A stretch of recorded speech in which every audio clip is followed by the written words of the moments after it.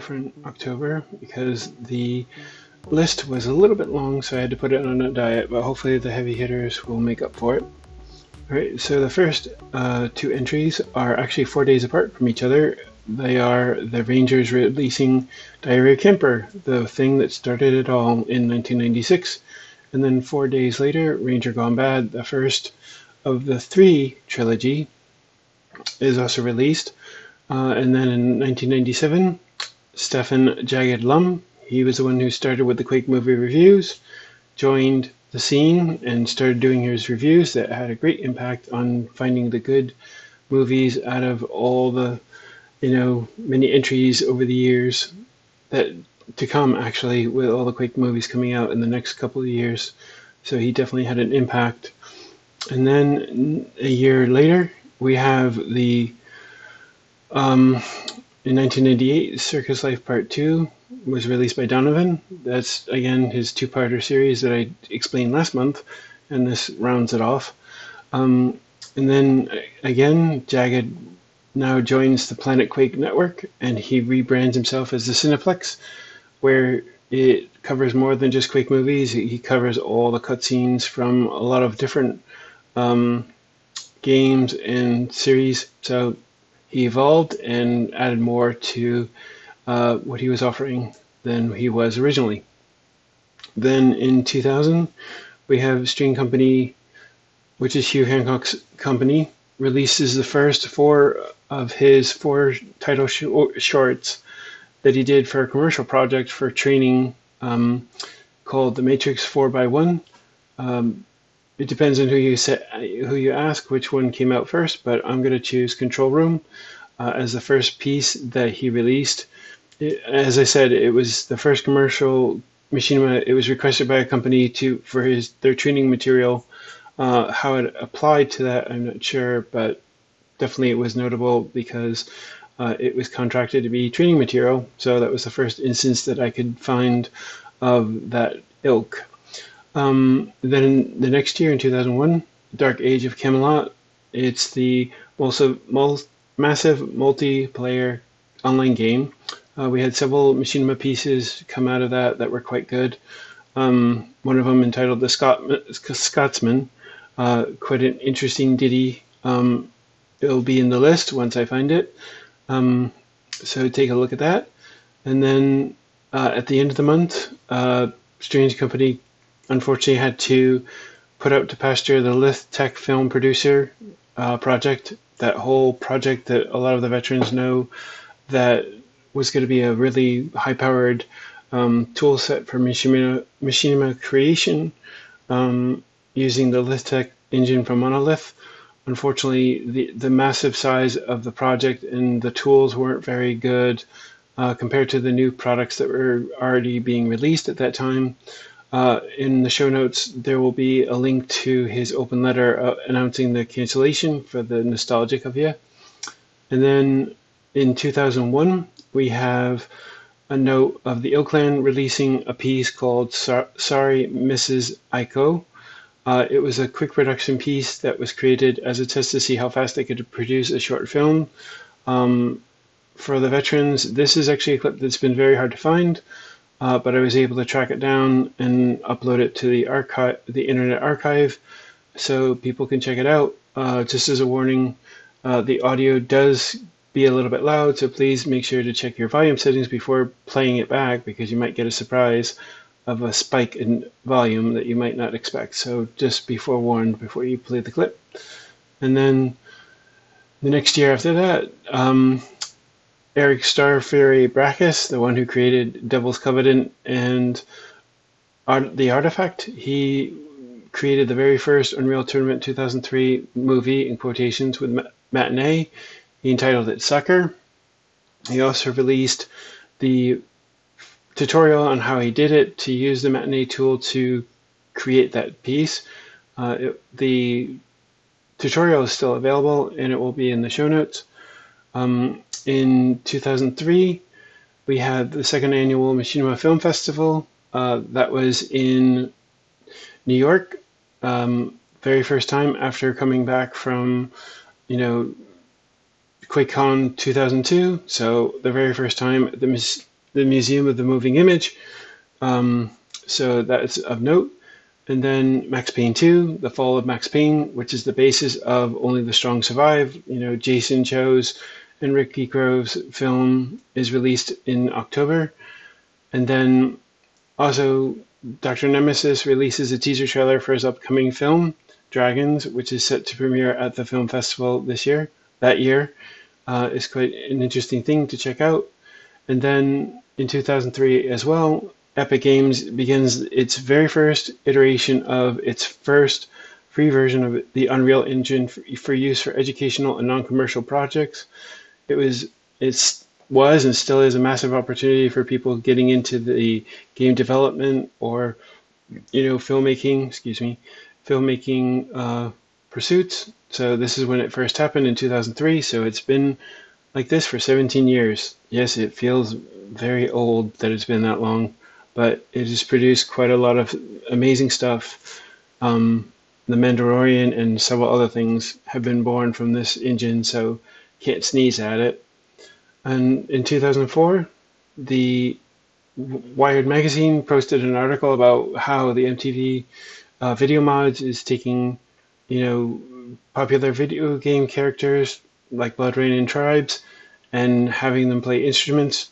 As a lot of the vets will know, or people that are familiar with video mods, that's where Paul Morito showed off his I'm Still Seeing Green, the music video that played with Breaking Benjamin's I'm So Cold music track, which won a few awards and so forth, so that's definitely cool. And then a big thing happened with Game On. It was a combination live video footage and Machinima used in Unreal Tournament 2004 modification, where they were using it to promote the Volvo V50, an actual real-life car in the real world. It was a very interesting car commercial, and actually one of the vets, Nathan Munanson's Molars, was actually on the team. I didn't realize that until after looking at the credits. But definitely something to check out when you have a chance. And then Paul Morito actually was on the national television programs G4 TV's The Screensaver. He was promoting his 3D film making in a virtual world book that he published that in 2003, I believe. So definitely quite an interesting feat of being on national television and talking about Machinima and so forth. And also OC3 Entertainment released a Unreal Tournament 2004 Machinima movie using Abbott and Costello's famous Who is on First routine. The movie was created using their impersonator mod tool, which creates highly realistic facial animation from a WAV file. It predates, audio to face, as you'll find out in Omniverse's audio tool, but it's definitely a neat piece to check out just to see, just a piece that if you're not familiar with it, it's kind of neat to look at it and see it in a Unreal Tournament game, and it's quite enjoyable. And then we also have for this year as well, which is 2004, we have the Epic Games Phase 4 finalists. This is the last phase in their $1 million Make Something Unreal contest finalists. They are actually quite impressively 24 finalists of Machinima films, a combination of standalone films and cutscenes in single-player mods, and so on and so forth. So definitely there's a few of note. Their list will be in the show notes, so you can check them out. I will be trying to add some of them to the Internet Archive when I get a chance, but definitely they are worthy of being on that list. Another note, same year, id Software releases the highly anticipated Doom 3 Software Developers Kit to the public. Unfortunately, I've not seen very much come from it, but at least, again, people are allowed to have the tools and check out what they could do with those tool sets. Also, October is when Half-Life 2 went gold. It was released to manufacturing, so it was getting ready to be published for next month's release. So definitely another note. And then Rooster Teeth Productions released their very first episode in their new series made in The Sims 2 entitled The Strangerhood. That went for 2 seasons and had some really good moments, and even had Paul Marino as a very interesting character in that story as well. Also, when the Polar Express was being promoted, there was an interesting information piece on their website in the behind the scenes section where the way they were producing the movies sounded like the techniques in the process in which the movie was being, in quote unquote, filmed seemed to be really a process of using Machinima, but they didn't say it by name, but it was definitely of note. Also, in 2004, it's quite interesting that the very first Machinima thesis was actually written in Ireland. Quite very interesting that someone would actually want to write a thesis about Machinima at that time. So definitely of note. And then the game industry's website, Games Strustra, which is not active anymore, it's renamed Game Developer. They reviewed Paul Marino's art of the 3D game-based filmmaking, giving a very favorable review. So again, the industry is taking a look at, Machinima again from one of the vets. Also, another major milestone is Never Ending Nights releases their very first 2 videos of their grand epic. They did 3 seasons of their own series, just being done with 2 people at the forefront, and even in the later stages, even 1. I mean, you still had the cast and crew and whatnot, but most of the crew really was just the voice cast and 1 person. So it's been quite amazing their sustainability in trying to keep that series alive for this long and produce that much content. So definitely kudos to them. Also, Riot Films, which is Only the Strong Survive, as I said. The Only Strong Survive was created with Max Payne 2. That film was released. It was going to be part of a 3-film trilogy. Unfortunately, it didn't go to 3 films. It just went with 1. So definitely we reaped the benefits of just having the 1 because it was definitely stellar when it came out. Another notable, definitely a different vein from first-person, third-person shooters, is the Flight Simulator LIL2 Stroganov. I'm probably mispronouncing it. There was a very powerful film done by Mr. VH entitled I Promise. It's an emotional journey piece into a pilot's promise to return home. It's actually the second film in a trilogy that he did. Unfortunately, only 2 films came out of it that I can tell. The first film of that series was entitled Brother, and you'll have a link to both films in the show notes.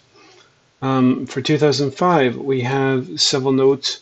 The first one is Lionhead declared the movies gold, ready for manufacturing, like I said, with Half-Life 2. So that's very important because we wouldn't have gotten the French Democracy and many other films from that if that didn't happen, so yay for that. The other note as well, Strange Company released their Neverwinter Nights Machinima The Blood Spell. The very first trailer was released, and it was released on the front page of BioWare.com as a note, and even a huge spread of interviews and stuff on that site as well, just to mark the festivities. And another mark was Binary Picture Shows. That's Dr. Nemesis' outfit, released its first episode in their new series of Bouncers, which is a spin-off of Bouncers Please, but it's entitled Prologue. Several episodes of that came to pass, but this noted its very first episode. Another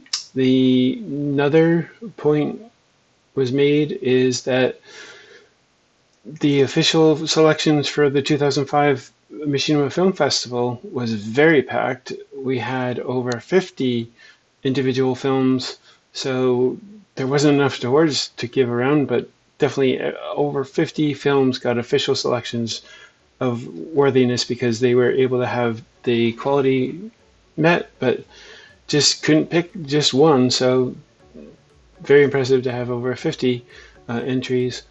Another note is that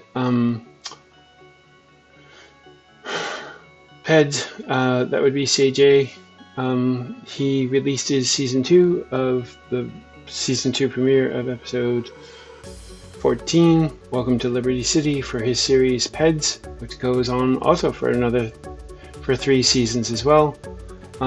So check that out. The link is going to be in the show notes. And that's it.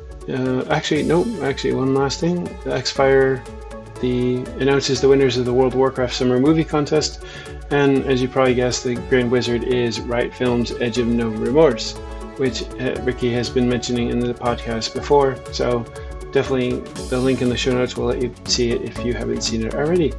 Alright, that's it for October. Thank you so much for listening, and I'll talk to you in November. Alright, take care. Thank you so much. Bye-bye.